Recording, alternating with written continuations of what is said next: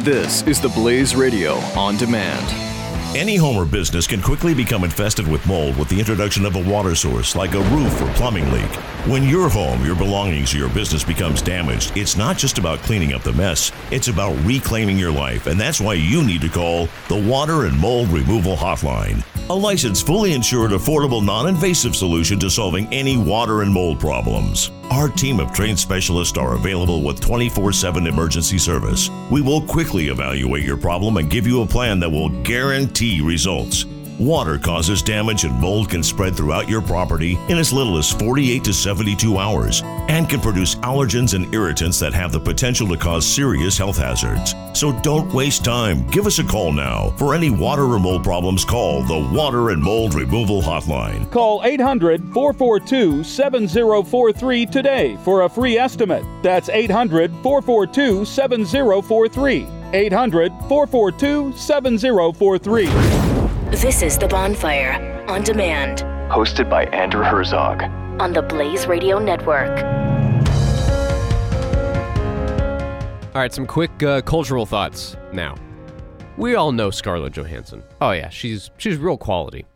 Naturally. Well, before I say anything, let's just read what she has to say. Quote, I think the idea of marriage is very romantic. It's a beautiful idea, and the practice of it can be a very beautiful thing. I don't think that it's natural to be a monogamous person. I might be skewered for that, but I think it's work. It's a lot of work. And the fact that it's such work for so many people, for everyone, the fact of that proves that it's not a natural thing. So, she says, finding one person, sticking with them, making that choice is not natural. Because it's difficult. It's a lot of work. First of all, congratulations for realizing, yeah, a relationship requires work. Good for you. You took a baby step in the right direction with that statement. Now you went off, way in the hell off the rails, saying the fact that it's hard work proves it's not natural. What the hell does that mean? Manual labor is difficult. That is a lot of work. And that is very natural. Don't tell me that's unnatural. It's unnatural to be in the fields, picking cherries, apples, whatever. It's unnatural to build buildings, by the sweat of your brow, piecing things together, managing your landscape, your building, your home.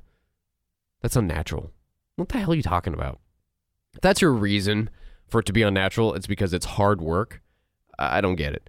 If you said something maybe like, it's unnatural because science has said that your heart actually,